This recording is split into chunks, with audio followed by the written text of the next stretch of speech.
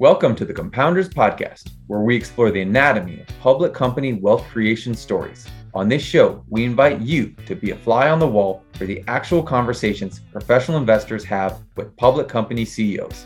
I'm your host, Ben Claremont, a partner and portfolio manager at Cove Street Capital. In these conversations, I interview senior executives by posing the exact questions I ask as part of Cove Street's diligence process. Whether you are a professional investor, founder, or someone who is simply interested in business, we think this podcast has something for you. This season of Compounders, The Anatomy of a Multibagger, is sponsored by Tegas. Tegas is an innovative and disruptive company that is changing the way professional investors work. For more information, please visit their site at tegas.co. All opinions expressed by your hosts and the podcast guests are solely their own opinion and do not reflect the opinion of Cove Street Capital or any affiliates. This podcast is for informational purposes only. It is not investment advice and should not be relied upon for any investment decisions. We are not recommending the purchase or sale of any securities. The hosts and guests may be beneficial owners of the securities discussed. You should not assume that the securities discussed are or will be profitable. My guest on the show today is Brian Recatto. Brian is the CEO of Heritage Crystal Clean, a $670 million market cap company that provides cleaning and waste removal services to customers in the US. HCCI is one of the key competitors to Clean Harbors, a company whose CEO we also interviewed on this show. Specifically, Heritage operates in two segments: an environmental service division that offers parts cleaning and containerized waste management services, and an oil business segment that collects, re-refines, and then resells used motor oil. Brian took over as CEO in 2017, and aside from a brief COVID-related speed bump in 2020, he has overseen consistently improving results and a higher stock price. COVID presented and continues to present a number of challenges for Heritage, but the company's strong balance sheet and consistent environmental services business have allowed it to weather the storm. With that as a backdrop, Brian and I had a great discussion about how the company has navigated the challenging customer disruptions over the last 18 months, the ups and downs associated with owning and operating an oil re-refinery, the future of hazardous waste regulation and why HCCI is one of the good guys when it comes to environmental matters, the benefits of operating dense route networks and how Heritage defends its market position, and how the company approaches M&A and the opportunity to add more scale. Before we begin, one disclosure to note: Cove Street owns Heritage Crystal Clean shares. Now, without any further ado, here's my conversation with Heritage Crystal Clean CEO, Brian Recatto. As always, we will start this podcast at a pivotal moment in the company's history. For HCCI, it was hard to pick one moment that really stood out, at least from a capital allocation perspective. But given the shock to your business that occurred as COVID set in and people basically stopped driving, I thought it'd be interesting to understand how you navigated the major disruption your customers suffered. So let's go back to the spring and early summer of 2020. At that time, it was very unclear when waste volumes would pick back up and the oil markets were totally off kilter. What were you telling your people then? And did you put a stop to longer term initiatives to focus on the moment? Or did you continue to spend and invest despite the uncertainty? Yes, it was an extremely difficult period for anybody managing a service company. So I think the first message that we gave to our employees is that our balance sheet is strong. You know, at that point, we had very little net debt, a good cash balance. We could certainly weather the lockdown. We were going to implement some procedures, but no problem weathering the lockdown. So we did a town hall meeting and at least got the employees comfortable that nothing was going to happen to the company, no matter how long the lockdown lasted. The next thing we did was put in some safety protocols, which everybody did. We had to protect our employees first. Obviously, as an essential workforce, our poor guys out in the field had to go out every day and work in that environment. But we did put in controls where we eliminated, the employees having group gatherings. We shut down non-essential travel. We didn't allow people to ride with our service reps. We implemented social, distancing guidance. We put in temperature probes at every one of our locations, some automated where people had to go through a kiosk to get into the office. We hired cleaning crews that worked on a routine basis to make sure that we protected our employees. Once we got past that, we started rotating employees back into the corporate office. So I shut down essentially for a week and a half just to put the safety protocols in place. We did that. We started bringing employees back. From a cultural standpoint, I thought it was extremely important for us to have our corporate office staffed, because we wanted to send a message to the field employees that we at the corporate office are no better than the people out in the field. We know you're out there sacrificing your health. We're going to do the same thing at the corporate office. So we did that. We put in COVID pay to protect the field employees in the event something happened and they had to quarantine for 14 days. We still paid our field reps. We still paid our field office employees. We immediately, to preserve the balance sheet, not knowing how long this lockdown would last, we really slowed down capital spending outside of long lead term items that we really wouldn't be spending the money for until 2021 or 2022.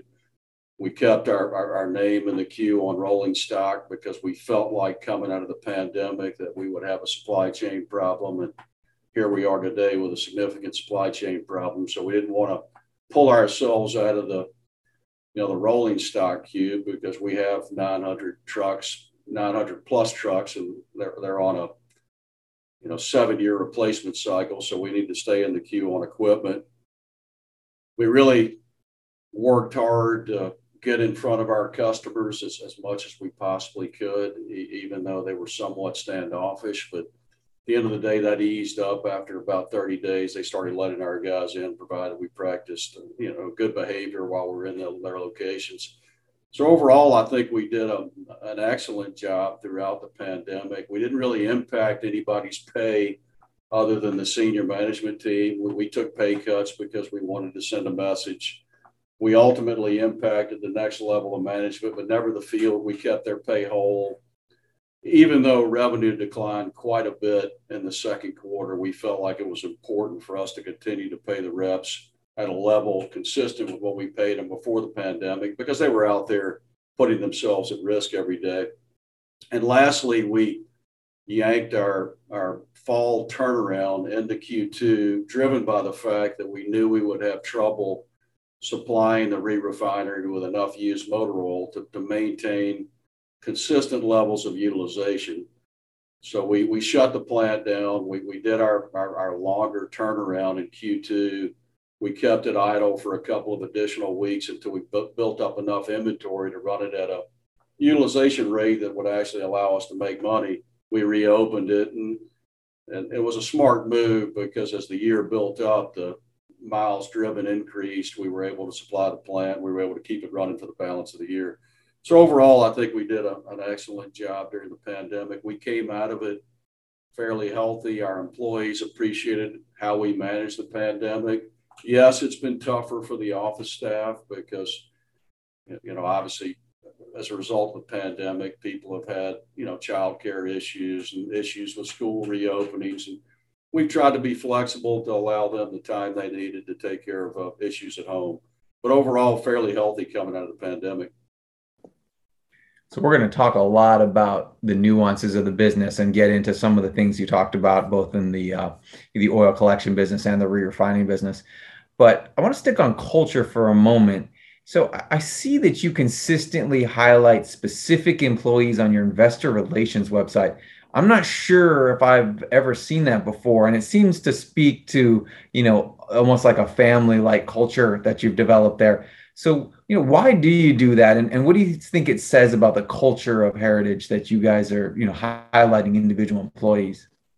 Well, I mean, being a service company, and I've historically been an entrepreneur. I mean, we care. I've run a lot of large companies, small companies. We care about employees. I mean, they're front facing to our customers. It's been a long time since any of the senior management team has been behind the wheel of a service truck, out in the field supporting a client relationship. So we think it's important to highlight our employees. we do a lot from an employee outreach standpoint. I personally call the branches every quarter. We do branch calls. I mandate that the senior management team get out to the field. We've just refreshed our vision, mission, and values only because I want the senior team to get out to the field and spend time with our employees and, show them the level of appreciation that they deserve. What we do out in the field is not easy, especially the past 18 months, given the issues around the pandemic, and everybody's had, tragedies in their family life dealing with the pandemic. So we think it's important to continue to elevate our employees and support them as best we can. And we do that by thanking them publicly. And were those elements of the culture, like the very explicit appreciation of employees and that kind of stuff, was that part of the culture you found when you became CEO, or are these things that you've kind of implemented and highlighted as you've during your tenure? I think I'd say we probably have done a better job highlighting it. There's no doubt in my mind that the founder of our company and the senior leadership team before I arrived, and obviously I experienced that as a board member. I've been a board member since 2012. Employees first, great sales and marketing organization, both to the client and to the customer. So no doubt they cared. I think what we've done a little bit better in the last 4.5 years is, develop some internal communications and try to, have more touch points with our employees than we did in the past. I'm a very active CEO. I get out to the field quite often, love to be around employees, and certainly encourage that with our senior management team. That's probably the only difference. Always have cared, though, which is part of the reason why I've enjoyed the company so much. Well, yeah, I mean, I think that certainly shows in the way that you talk about it. So let's dig into the business a little bit. I think when someone approaches this company for the first time, they see that there's this big used motor oil collection business. And, I think as people think about how the world is going to shift from internal combustion engines to electric vehicles over time, they think that this company may not be well positioned. So let's talk a little bit about that. So, a big part of that the oil business, your oil segment, is picking up used motor oil from the Jiffy Lubes of the world. And of course, electric vehicles won't require motor oil. So what do you think how do you think over time, how are you guys planning for how that's going to impact your customers if indeed, we start to see electric vehicles, be a larger percentage of the car park? Yeah, no doubt that the EV is certainly going to play a role as we look out into the future. You're beginning to sound like my board of directors. I probably get that question at every board meeting, and certainly any investor picks up on that. But the beauty of the used motor oil market and the re-refining market is that the market itself is probably 900 million to 1 billion gallons of used motor oil, of which the overall re-refining capacity is only 350 to 400 million gallons of re-refining capacity. So I think as we continue to push ESG initiatives, which is being driven by the investor community and companies caring about greenhouse gases these days. I mean, we all see being from Louisiana, we battled 2 storms in the last 30 days. We're beginning to understand the problems associated with greenhouse gases over the long run. The best use of that molecule is no doubt going to re-refining versus burning and waste heaters or even put into RFO markets where you have some type of pollution control equipment on it. We spent $135 million on our plant. It's got lots of pollution control equipment on it, so very little emissions. I think over time we're going to see the RFO market continue to decline. We'll see the remaining used motor oil go to the best use, which is re-refining. It's going to be a long time before we get below that level from a used motor oil generation standpoint. One of the things that we're working on strategically as a company is growing the ES side of the business. At some point down the road, as we continue to grow larger, oil will be a much smaller component of our business. less of a worry long-term for investors. But I think near-term, we're fine. You look at supply-demand balance, we're in good shape. The IMO 2020 has certainly improved the used motor oil market. So I think we're in pretty good shape near-term. And then I'm going to make the ES business a lot bigger so we won't have the worry economically about impact to EV. And we certainly want to participate in some EV opportunities. And now a quick word about our sponsor. Before we started using the Tegas platform in 2017, CoStreet rarely used expert networks to find high-value sources to help us better understand the companies we follow. The competitors' offerings were expensive and limited. Tegas changed that dynamic through their innovative business model, allowing firms like ours with a more limited research budget to conduct expert calls at a fraction of the price of others. Tegas then records, transcribes, anonymizes, and posts a transcript to their platform for subscribers to learn from. Every new Tegas customer makes the platform stronger through deeper and richer transcripts, and I've personally seen the growth over the past 4 years. The Tegas network of experts and platform of previous calls has made the service an indispensable part of our investment process. In fact, we now use the word Tegas as a verb. If you haven't tried Tegas before, I highly recommend going to tegas.co for a free trial and to start Tegasing your research. So, getting to that specifically, as your customer's business model changes to some degree, right?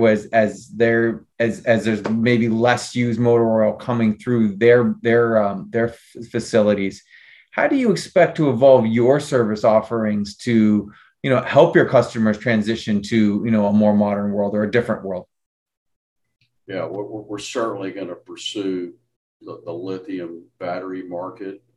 It's in its infancy stage now, and you've seen a couple of SPACs that have happened that are processing lithium ion batteries that have very little revenue at this point.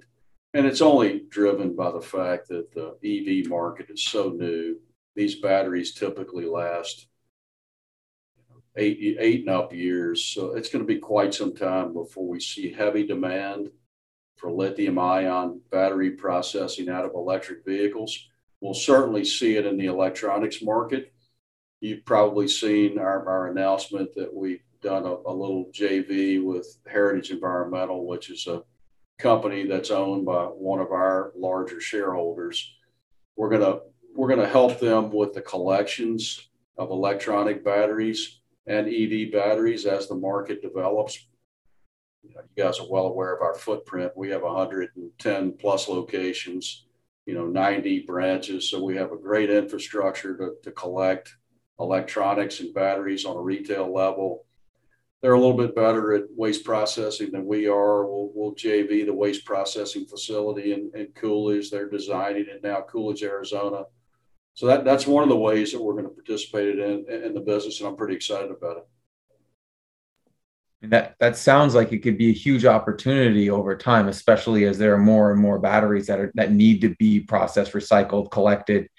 Does that require a different kind of rolling stock? Do you need different trucks, or how do you have to evolve your business to be able to capture that?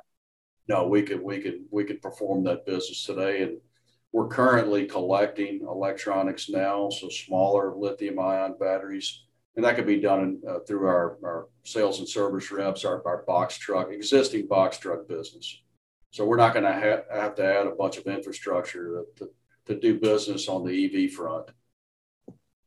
That makes sense. So, you mentioned ESG already, and the investing world has started to focus more and more on ESG and the companies that are considered to be good actors when it comes to the environmental side. So the fact that you collect and recycle hazardous waste and you especially use motor oil would suggest to me that the company is really well positioned. But, how do you think about communicating with your various stakeholders about that, about how, not just well positioned you are from a business perspective, but also, how you are, kind of one of the good actors on the ESG side, especially on the environmental side? Yeah, when you look back at our history, we're the poster child for ESG, but we've done an absolutely terrible job of communicating it. Certainly, the pandemic slowed us down, but we're deep in the middle of our sustainability report now. It will be published soon. I've got a copy on my desk. It's well done. Very proud of our people for the work they put into the sustainability report. And the foundation of this company was built around recycling. I mean, obviously, you're well aware of our used motor oil business, 75 million gallons of oil and water that we recycle a year. We're now a large wastewater player. So we just completed a couple of tuck-in acquisitions that we talked about in Q2, both of which are wastewater processors. So that adds to our capacity. We're 50 million gallons plus of wastewater treatment capabilities, of which that water is ultimately discharged to a public treatment works and back into the environment after it's cleaned up. Another form of recycling, 40 million pounds of solid waste that has been shipped to waste energy plants. We're the largest recycler of spent antifreeze.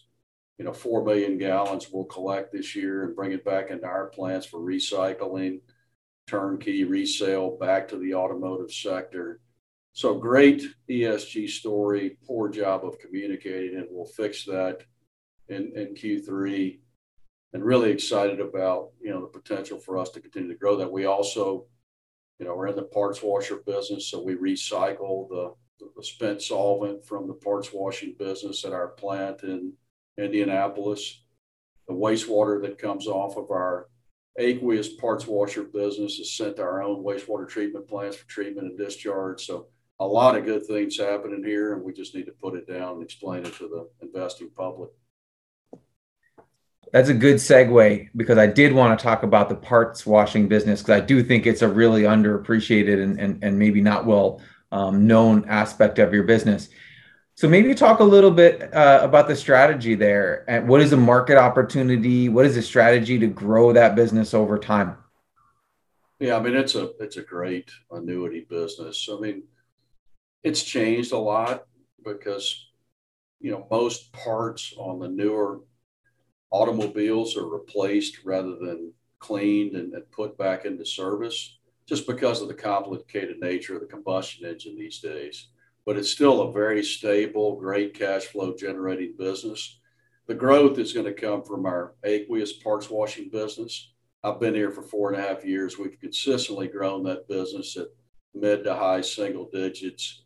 You have states now that are banning VOC solvents. New York just banned solvents. So we're now selling our proprietary aqueous chemistry into the New York marketplace. California's already banned it. We suspect, with the push on better management of greenhouse gases, that more states are going to follow suit. They're already talking about it. That'll enhance our aqueous business. We own our own aqueous chemistry, so I think we have an advantage over our other competitors, because our aqueous chemistry, we think, is the best in the business. And we have a myriad of different pieces of equipment that we can supply based on budgets. So we're essentially calling on automotive and manufacturing, and we're placing a machine at their location, and we go in and service the chemistry on a predefined interval, depending on what their budget allows. So we have a lot of different options. Great business. Our growth will come from the aqueous side of the business. And is that a razor blade model where you put you sell them the machine for really, for a very low price, maybe even a low, negative gross margin, and then you make money on the servicing of the chemistry? Is that how it usually works? Yeah, we give them a consolidated price. It's just we don't charge for the machine. You get a service interval price based on the number of times you want us out there, the number of times per period that we have to change, or per quarter that we have to change the chemistry. Got it. That makes a lot of sense and is interesting. So I think for a lot of companies, the idea of regulation is a potential negative, but I think you mentioned already that there are, some things possibly in the hopper for more regulation when it comes to weight, just cleaning or disposals. So how do you approach regulation overall in terms of creating win-win relationships with your regulators? And then how do you position yourself to benefit as, the ESG world forces states and companies to be, more thoughtful when it comes to waste disposal? Yeah, let's cover our company first. I mean, our philosophy since I've been here is to have an open door policy with the regulators. We've been very proactive in trying to tell our story. One of the things that I talk to people about relative to our company, I think we were a great sales and marketing organization, probably one of the best I've ever been associated with. Operationally, not something that we focused a lot on because we historically haven't treated a lot of waste. So our plants were drum in, drum out. So not a lot of treatment capabilities. We've changed that over the 4.5 years. We've added processing capabilities. Last period, I think we processed 5,000 of the 20,000 drums that we took in last period. I want that number to be 7,000 by the end of the year. So we're going to force more waste into our own network. I want to control cost. I want to better manage the fact that we're vertically integrated. It gives us a chance to call on more customers. So we've really had an open door policy, invited the regulators in. We've had lots of outreach to regional administrators. This is who we are. This is what we've done with our safety performance. This is what we've done, from a capital standpoint to improve our facilities. Come see us. We want to be one of the good guys. So that's the approach we've taken internally with the regulators. I've personally been to DC and met with high-level EPA people. When I came in, we had a few minor issues that we were wrestling with. We've got one left, and we're trying to be proactive to get all of that behind us so we can be recognized as being one of the better players in the environmental space. From a customer standpoint, we don't mind regulations provided it doesn't stifle commerce. I mean, we want people to be able to do their business, and we think us offering alternative chemistries, better waste treatment capabilities. We're working hard on adding more recycling capabilities. All those things will help our customers comply. We want to be the experts for them. So we spend a lot of time with our employees. We're going to embark on a better training program for 2022. We hope to have it done this year, but the pandemic slowed that down. But we're going to add, more robust treatment, more robust training for our employees so they can better serve our customers environmentally at the job site. We want to be the experts for our customers. A lot of them are smaller, don't have their own regulatory personnel on site. We want to be that person for them. And as you think about becoming more vertically integrated, I'm interested in how that's achieved. So if you wanted to process more of your own waste internally, is that like a new facilities? Do you have to upgrade facilities? What does that mean? And then, if you wanted to have more of a closed loop where you collect the oil, re-refine it, and then sell it back to your customers, where is that? Where are you in the stage of creating that? And does that require other investments and organic growth initiatives? Let's start with vertical integration first. Our focus, 75% of the waste streams that we touch every day are non-RCRA regulated, essentially non-haz industrial waste. We thought it was important for us to be able to process that waste directly. We had a couple of facilities that were underutilized, actually had non-haz permit capabilities. So we expanded the capabilities of those plants by investing capital in the facilities. We've also done some regulatory work to expand the permits so we can handle more non-RCRA regulated waste streams. We've done multiple acquisitions of aqueous treatment facilities and then subsequently added drum management capabilities. So we now, effectively after the last two companies we acquired, have 7 operating plants that can open containers and process waste. So I'm pretty excited about that vertical integration piece. It allows us to call on larger industrial generators, people that, you may need to be a bit more competitive with because they generate more waste than the traditional Heritage Crystal Clean customer. It gives our guys more tools out in the field to sell our services. From a recycling of used motor oil standpoint, I don't think I'll ever vertically integrate that side of the business. It's very expensive, for us, and very complicated for our sales and service reps, the guys that are operating our used motor oil trucks to contemplate, or our box trucks contemplate selling, virgin finished lubricants. There are many, many different types of lubricants. So very difficult to train an employee to do that. Our focus is going to be on optimizing our current oil segment operations to make sure our cost structure is right, and then sell the base oil wholesale to customers that have the ability to blend and package and sell retail. And we do it in the form of partnerships. It's been very helpful that some of our competitors have jumped into the finished lubricant business because it gives us a nice client base that knows we're not going to compete with them, and let's partner up. We'll pick up the waste oil, we'll process it, sell the base oil back to you. You then make a finished lubricant and sell it back in the market. And that plays well these days with the whole ESG initiative. Our base oil is more valuable today, in spite of the fact that we're not getting a premium on it. At some point, I would like to see that change because of the fact that it's a completely recycled hydrocarbon molecule that otherwise would be burned in a waste burner. We're recycling. We're making a Group 2 base oil that looks as good as anything in the marketplace and putting it back into automotive. So great ESG story. Yeah, you could make an argument that companies should be paying a premium for recycled, something that's been recycled and it doesn't have the same, carbon footprint. And those are some of the structural changes we're beginning to see in the business. And I'm hoping it plays out in 2022, the whole IMO 2020 and the ESG component of base oil. So it has me pretty excited about the oil division. Since you mentioned IMO 2020, my guess is that the average person listening to this podcast has no idea what that is.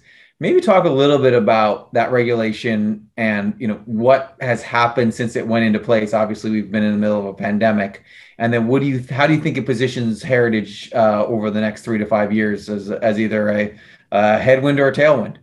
Yeah, IMO 2020 is an international regulation that governs the offshore burning of high sulfur fuel oil. Just for the people that are listening to the podcast that don't know the used motor oil and industrial waste business. So offshore ships can no longer burn high sulfur fuel oil. They have to burn a low sulfur distillate and or add a scrubbing system to process out the greenhouse gases, which is not cheap. So a lot of people have elected to just utilize a low sulfur distillate to power the engines on an offshore vessel. So that's been one of the structural changes that have aided the used motor oil market. Back in the day, before IMO 2020, you had aggregators down on the Gulf Coast that operated these big tank farms that were consolidating different types of hydrocarbon molecules to be used offshore. They called it bunker fuel. So that created a market to use some used motor oil in that process. Well, that's changed. So you're now relying on regional facilities to process recycled fuel oil, which greatly increases the supply available to the re-refiners. So that's been a good structural change in the business for us. That regulation has driven more of that oil into re-refining versus the recycled fuel oil. That's been very much of a help for our business. And I think, as we look out into the future, it's going to continue to benefit us. Because we've seen it over the last 18 months. It's difficult for a lot of these third-party suppliers that don't have a tie-in to a re-refinery to move their used motor oil fuel. So they're calling us. Can you take, more used motor oil? We're backed up.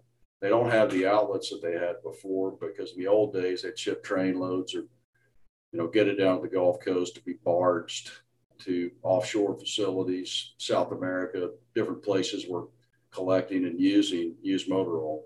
That's not as prevalent today as it was before. Great. Let's talk a little bit about competition, especially within the environmental services and the used oil collection. Someone like Clean Harbors might be bigger than HCCI in general, but in certain areas, you guys may have more customers and a denser route. So I'm interested to hear a little bit about your approach to competition and then specifically as it relates to defending markets where you already are strong. And then secondly, the strategy around becoming stronger in markets where you don't have as many customers. Yeah, I think, Safety-Kleen is really solid competitor. I like the way they operate. They're disciplined. They do a good job. We certainly, in some markets, are larger than they are, but they're certainly a bigger company. I mean, our company, a lot of the people that started the business came from the SK operation. I don't tend to focus a lot on our competition. I mean, we're trying to build route density out in the field, and we do that by treating our people well. We have a different pay structure than most of our competitors. It's, heavily commission based. We help them build a route in a territory. They run it as if it's their own company because the customer becomes so important to them because it's the source of their income. So they work extremely hard to make sure that customer's happy. Our job as a senior leadership team is to give them more tools to do more cross-selling on their existing routes and with their existing customers so they can increase the revenue per customer. That allows us to build the density that creates the economics of scale that we're looking for in markets where we're new, which is most of the western half of the U.S. I've learned in 4.5 years that it's very difficult to build a branch revenue when you go at it organically without any tuck-in acquisition. So we're focusing heavily on leading with a tuck-in acquisition.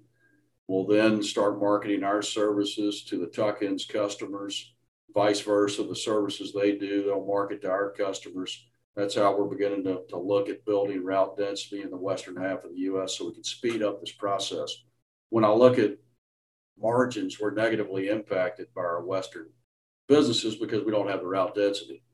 So over the next 2-3 years, we've got to build the route density out west. We've got to bolt on some tuck-in acquisitions, and we've got to get to growing so we can capture more of the market share and compete better with our larger competitors. So that's the game plan. And what I love about route businesses is that when you add a new customer, the route becomes denser, and as a result, that can reduce the cost of collection. So as I think about the moat around this company, and this podcast is called Compounders, and suggesting that the companies that we're talking to have moats around them. Would you consider the route networks that you're building, and especially where you're strong, is that where you think the strongest moat is in this company? Oh, absolutely. I mean, the branches, the density that we've created over our 22-year history, it's hard for anybody to ever replace.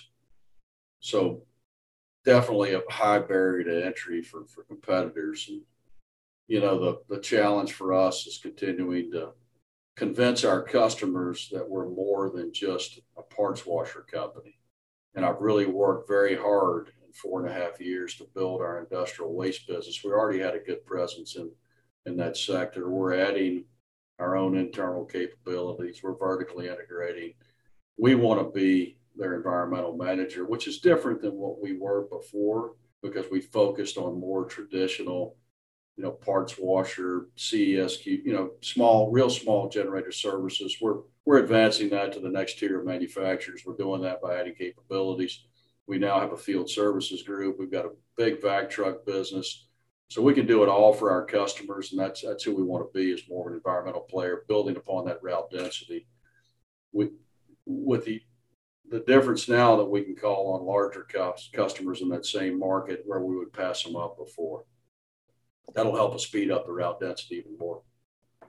And the other good thing about having a dense route and having people going to facilities all the time is that if you can acquire or develop internally new capabilities that you can kind of add to your bag, that's just, it can be an easy upsell. So how have you thought about, adding additional capabilities or services? Are there things out there that you would like to get into that you're not as heavily into? I mean, you mentioned field services, but anything else that investors should be thinking about?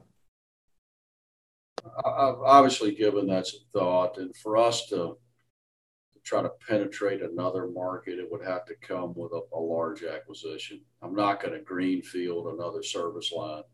We have, in my opinion, we have enough right now. We do a lot for our customers. The real key for us in terms of growing the business is taking the existing service lines and penetrating our less mature branches. So I'm going to focus more on migrating our existing core service lines into branches where we're currently not doing it. For example, vac services. I can't do vac services out west because I don't own wastewater treatment plants. Well, I fixed that with one of our acquisitions that we just closed. And we're going to continue to look for opportunities to do that so I can bolt on vac services out west. So it's going to be more about expanding our existing service line into less mature branches will be more of our focus. Now, obviously, if we see an opportunity to pick up a larger, diverse service line that can use our branch and operating footprint, we will consider it. I mean, early days, we looked at, medical waste, more into electronics waste, but we do a lot of electronics now. So I think the focus for us is going to be more on penetrating our markets with our existing service lines. We've got a lot of running room there. And one of the interesting things about this company is that the men and women who drive the trucks are often, your best salespeople. So have you developed any strategies internally to train people who drive the trucks and who visit customers to think more like a salesperson, to think more about upselling? How do you get people to, think outside of maybe just their, a box that includes whatever, collecting used motor oil and helping them think about building the business over time? Yeah, that's absolutely been a weakness and something we've identified in the last 4.5 years. We've always had a online training program, but not highly effective because you put a new employee in front of a computer and try to do electronic training in our business. Our business is extremely complicated, heavily regulated. We have multiple service lines, so very difficult to do that electronically. The pandemic slowed our physical training program down, but we've already written the modules. We will start physically training our guys in a classroom setting effective 2022, and that'll come with a field training program too, where we free up experienced reps to spend more time with our new hires. It's a huge problem. Retention, hiring. I've never seen a labor market as difficult as it is today. I mean, with the supplemental unemployment, the applicant stream has slowed down tremendously. We haven't seen the applicants. We're beginning to see some improvement in the numbers over the last couple of weeks, but critical for us to do a better job of retention. I think we do a better job of retention by spending more time with these employees up front, trying to teach them the business, help them build up a route so they can make the kind of money that they need to make to support their families. That comes with investing money in training and field support. And that's something we've committed to do next year. It was something that would have happened this year absent the pandemic.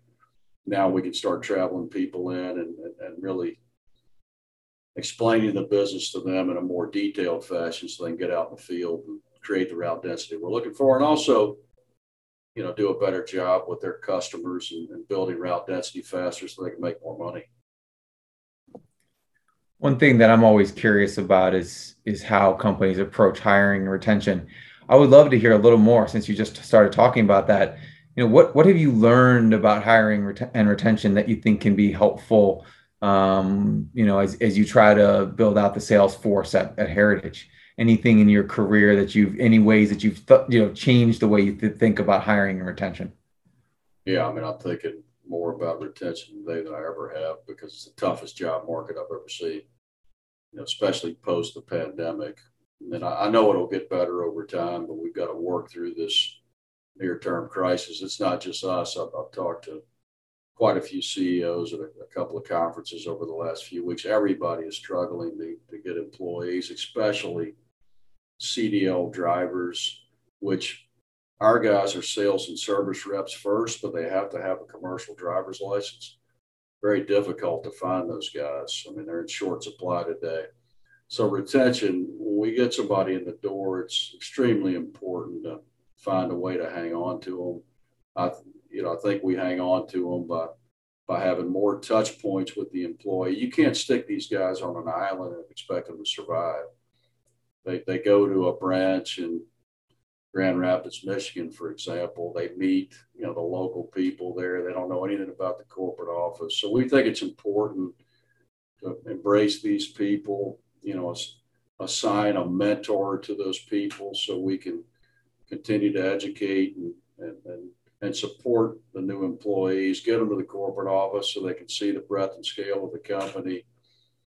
And I hope that we can keep them. I mean, I've got lots of service reps that have my cell phone number, and I'm happy to talk to them if I can make them comfortable if they're having a problem. I mean, we've got to send the message that we're here to take care of you. From a recruiting standpoint, we've got our own in-house recruiters. It's tough to be effective recruiting employees in this environment, no matter how good your recruiting department is. So we use local recruiters, we use third parties, national firms. Best source of new employees is local referrals. If your local manager is doing a great job and the employees are happy, they tend to bring their friends to the table and we get people hired. So, we're trying lots of things to get new people in the door. And once we get them in the door, I want to find a way to keep them. And that's been a challenge, but I think we're improving upon it. With outreach, I think the outreach is important. And given the tough labor market, do you start to pivot and think about ways that you can automate aspects of your business? Or is there technology out there or ways of automation that that are of it may be available to you over the next 3 to 5 years as if you invest in them? Or is just still a people business and there's just not a whole lot of there's no substitute for having good people? Yeah, I think it's the second answer. There's no real substitute for having good people. Certainly at the operating level, at the plant level, we can add equipment and technology to improve processing where you don't have to have as many people. But at the branch service level, the sales and service level, it's all about people for us. There's no automation that's going to take the place of a sales and service rep who's out at the customer location, making sure they're environmentally compliant, handling their waste disposal needs. So it's more about training, spending time with that employee, helping them get to some level of profitability, both personally and for the company, and continuing to support them with ongoing training so they don't feel the need to leave us to go work for somebody else. Let's talk a little bit about the physical oil, the re-refinery that you have. So I feel like this company's had a little bit of a love-hate relationship with the used motor oil re-refinery over the years. So there have been some years where it hasn't been particularly profitable. And then this year, given all the weirdness that's going on with COVID, it's been extremely profitable. So what is your current sense of whether or not you need to own a re-refinery as opposed to simply focusing on collecting the motor oil from your customers?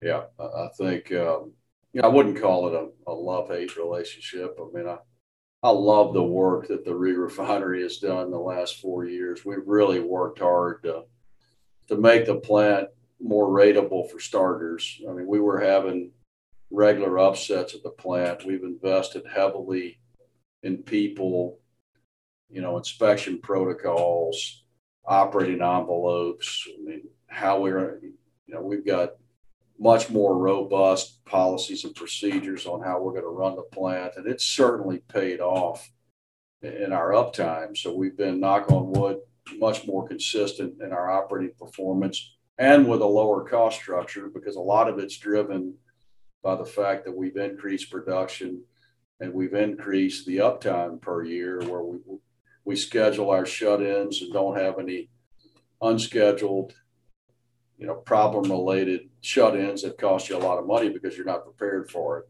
So certainly love what we've done on the operating front. I guess that the negative with the oil business is we're price takers for base oil, and that frustrates me because we have a ton of money invested in the plant. It's very, very good ESG-friendly product that we should not have to take a discount on. We shouldn't have to pay for used motor oil as feedstock because it is a waste stream. We have a lot of money invested in trucks, people, rail cars, oil depots, separating the water from the oil, getting it to the plant. The whole process is expensive. And I get frustrated that we as an industry haven't been more disciplined to help us pay for the capital assets that we've allocated to this business. And I think, thankfully, the structural changes will help that, IMO 2020, ESG, and maybe we'll begin to see more consistent spreads in our business. So when you talk about frustration, it's been really overspread.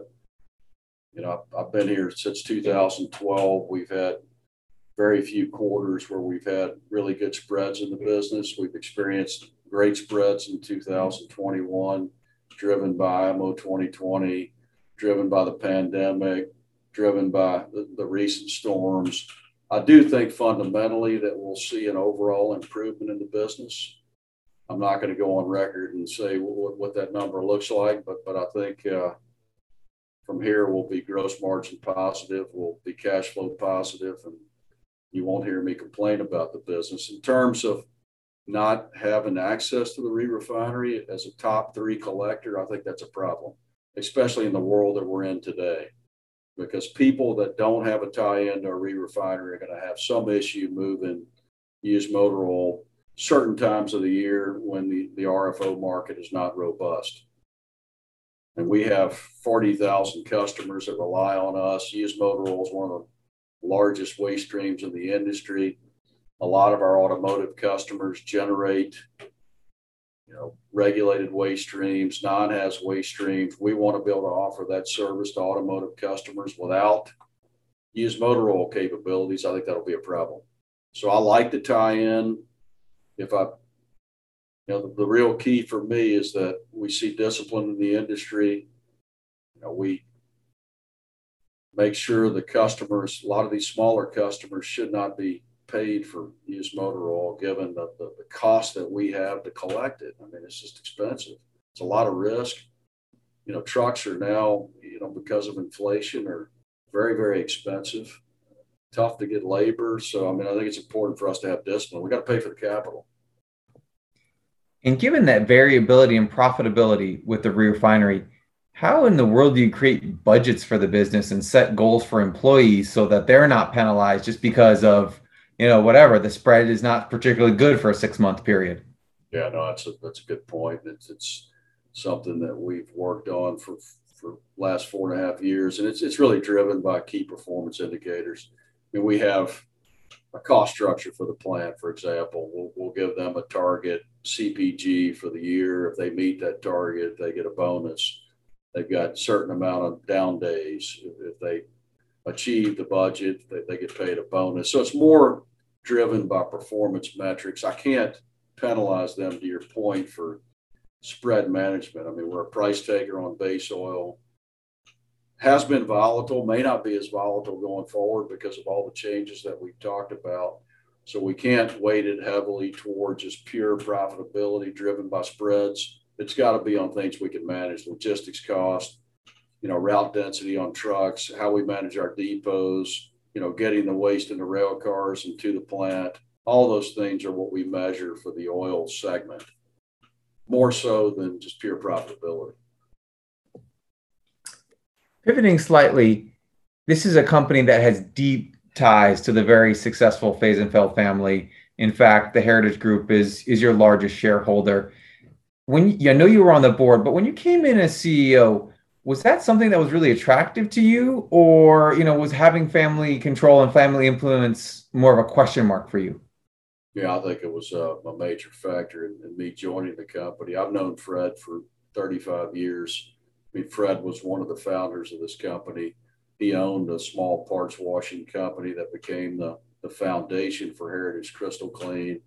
I actually owned a waste treatment plant in Houston, and I was shipping waste to Heritage Environmental, one of their facilities that had processing capabilities, from my plant in Houston. I met Fred.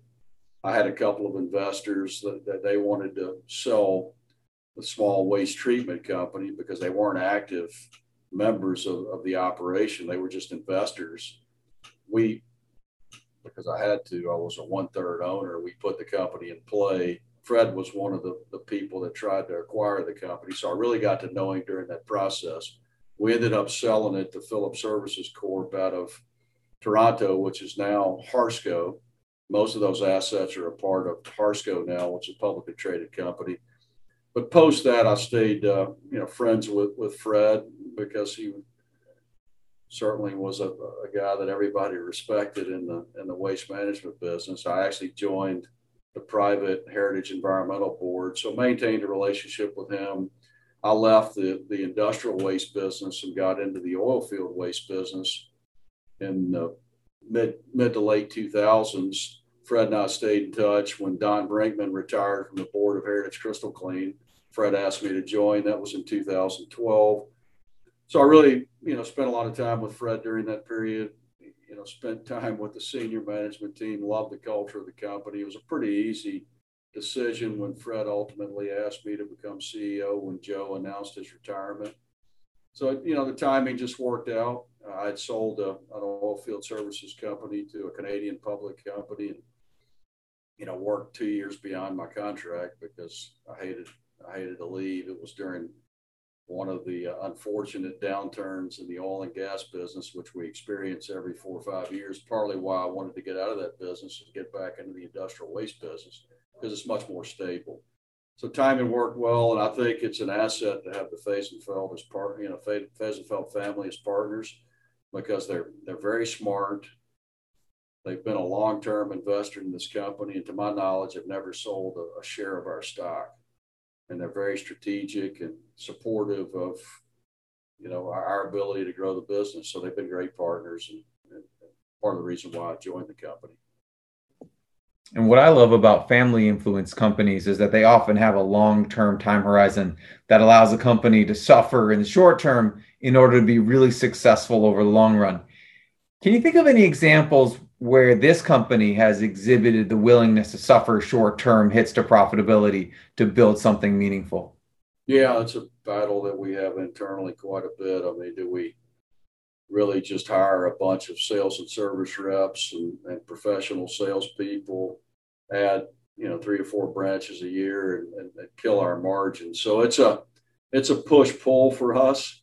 We want to grow faster, but being a public company, we have to maintain certain levels of margins that we've talked about maintaining.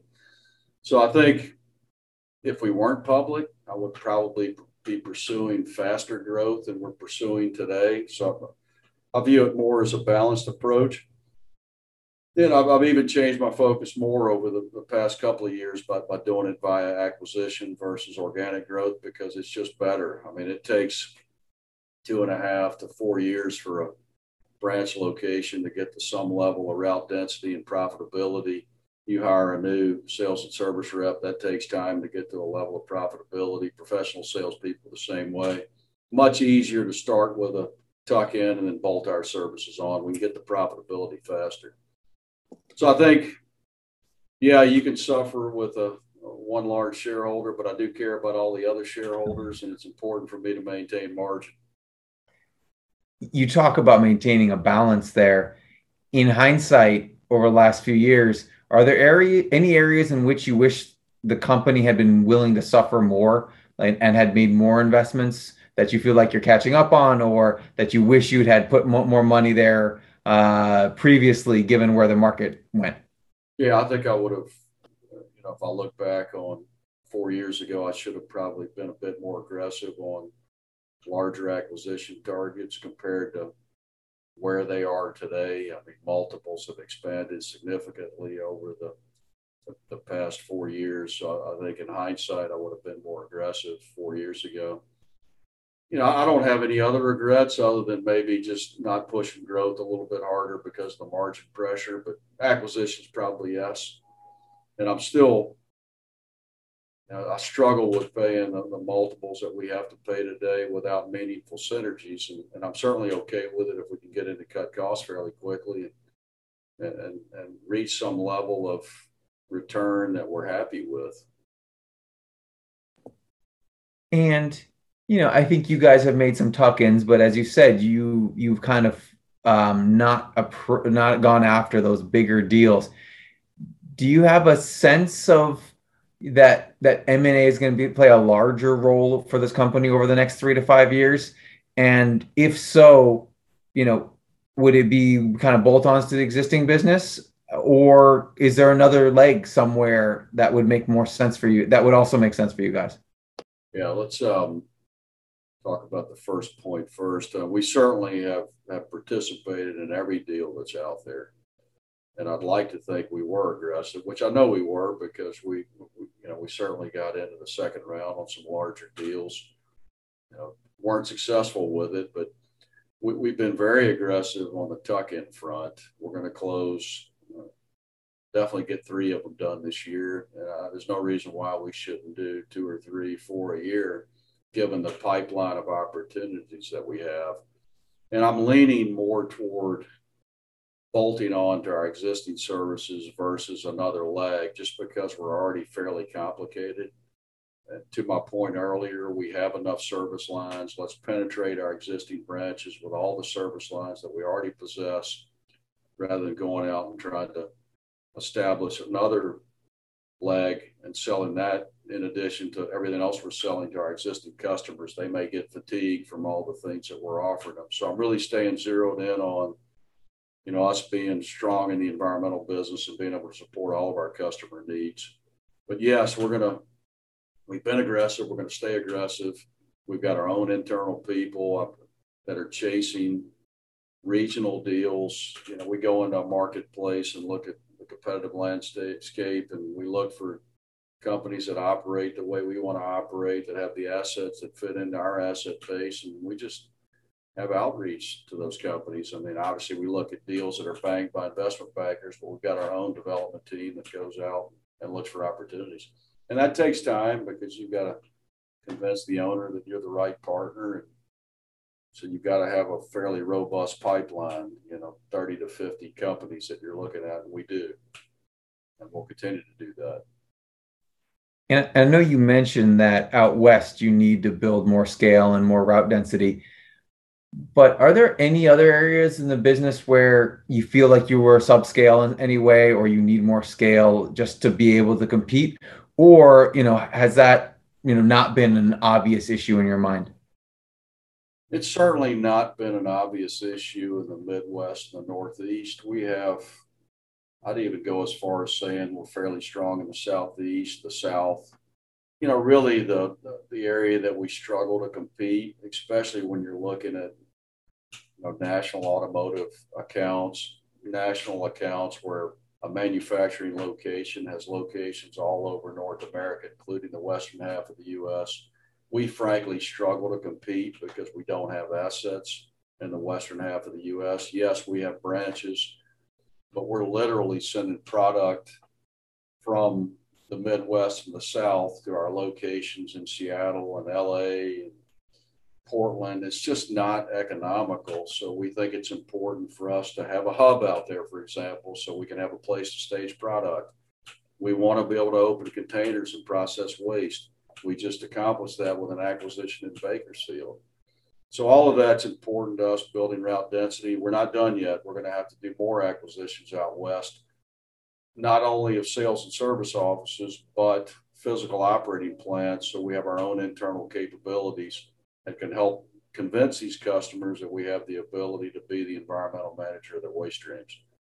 People are concerned about capabilities. They want to limit vendors. They want to limit exposure. They want ESG friendly vendors. We think we fit that. Fit that box very well. We just need the assets to back it up. And that's my job, to make sure we get that done and get our people some support out west so we can build route density. And if that's true for you, given your scale across the country and how well known this company is, I'd have to assume that some of the mom and pops who are still specifically maybe in the used motor oil collection business have to be struggling. Are there any industry changes or structural changes that are kind of benefiting the scaled players more than maybe some of the smaller guys, aside from what you've already mentioned? Yeah, having been a mom and pop company in Houston when I owned the waste treatment company, we were a small regional player. Those guys are always going to find a way to survive, provided they do a good job with outlet management. You have to have a place to ship the waste. I do think that is going to become tougher as we've seen more industry consolidations in our business. You just don't have as many mom and pops that have significant outlets to move waste, including in the used motor oil world, because of the fact that some of the RFO outlets have gone away. So I do think it's going to become tougher for mom and pops, but they're very, very resilient. They don't have the margin profile we do. They operate at a lower cost structure than we do. But I do think over time, driven by the need for a strong balance sheet, the need to be ESG friendly and focused on recycling technologies that larger companies that have multiple locations and very strong ESG capabilities are going to have an advantage over some of these mom and pops. And I think that'll create opportunities for us to do more of these smaller tuck-in acquisitions of the mom and pops. And that's why you're seeing more and more put themselves into play, because it's a great M&A market. And secondarily, they're struggling because of changes in the infrastructure of the market. Well, given where your balance sheet is, it sounds like, you guys will be in a good position to over time, help consolidate the industry a little further. And then hopefully, some of the issues that you've talked about regarding spread management across the industry will hopefully be alleviated. Yeah, no, I absolutely agree. So as we wind down, we're going to close with two questions that we often close with. So but this is the first one. What are some critical things that if I had talked to you, 10 or 15 years ago, you would have one position on, but you've had to rethink or change your position on meaningfully over the kind of the interim period? Yeah, I think the biggest change we've experienced here, and if I could go back 15 years, obviously I wasn't involved with the company, I would have been probably more aggressive on our internal capabilities. And that's one of the things that we focused a ton of energy on the last 4.5 years, making sure that we protect ourselves going forward, that we have our own capabilities. We're not relying on third parties. Major shift for us because in our history, we've typically been a drum in, drum out company, no processing. So that's been one of the major shifts for us culturally. And if I could go back and do it sooner, I would, but wasn't around, but we're catching up. I want to have the ability to control our own destiny. Not sure I answered the question, did I? No, that's totally makes sense. And so we're going to close with a question we always close with, which is, and I think we've talked a lot about these things, but I want to give you the chance to highlight what you think is most misunderstood or underappreciated about, the company, its culture, its assets, the business, whatever you think that, if I were a potential new investor, you'd want to leave me with about what's kind of misunderstood about this company. Yeah, obviously I do quite a few investor calls and meetings. And when I look at what's the most misunderstood, certainly the oil business is the biggest issue.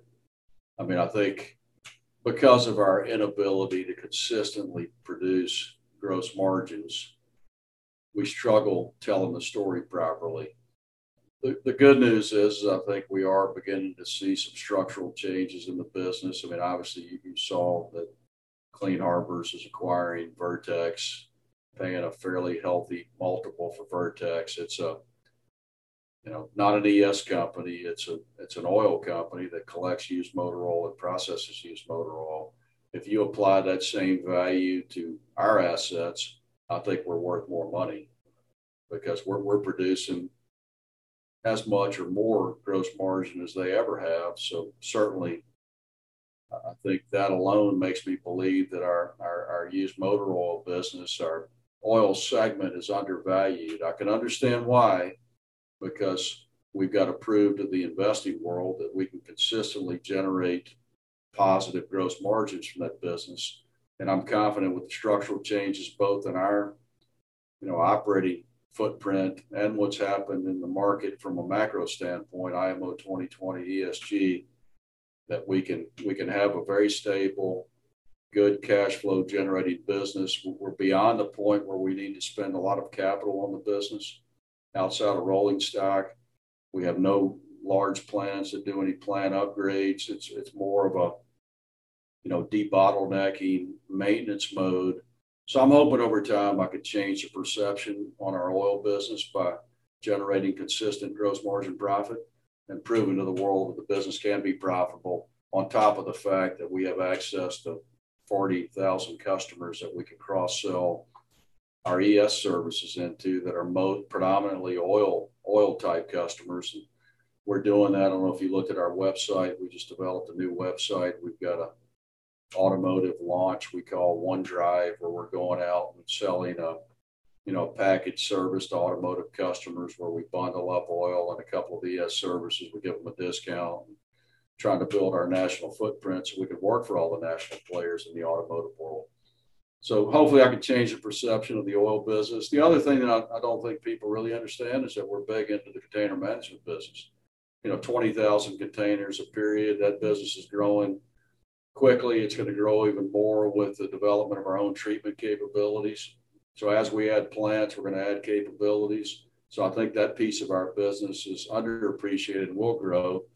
And lastly, if I'm looking at businesses that people don't really know a lot about, is our field services business. It's an asset light business.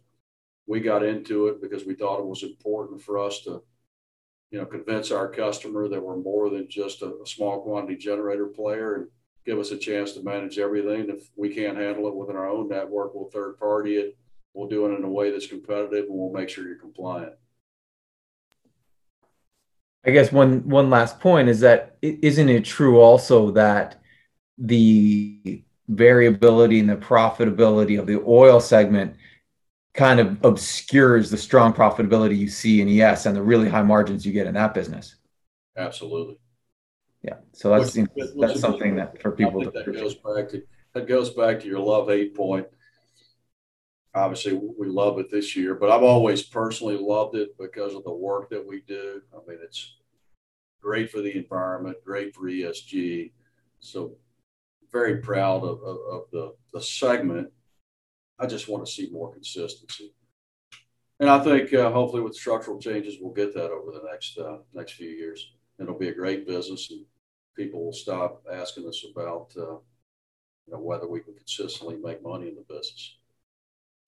Well, Brian, this has been a great overview of your journey at Heritage and, the journey that the company's been on to tell its ESG story better, to be a good actor within a more environmentally focused world. So we really appreciate your time. This has just been a great discussion. Thank you so much. Oh, thank you so much. I've enjoyed it. It's always great to talk about the business. As you can tell, we're very proud of it.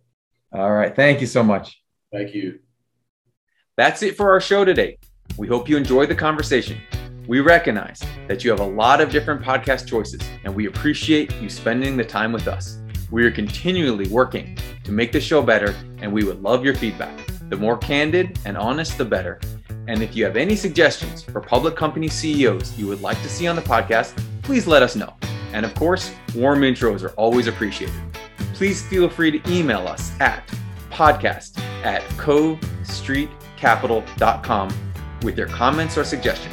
Thanks again, and stay tuned for the next episode of Compounders, Anatomy of a Multibagger.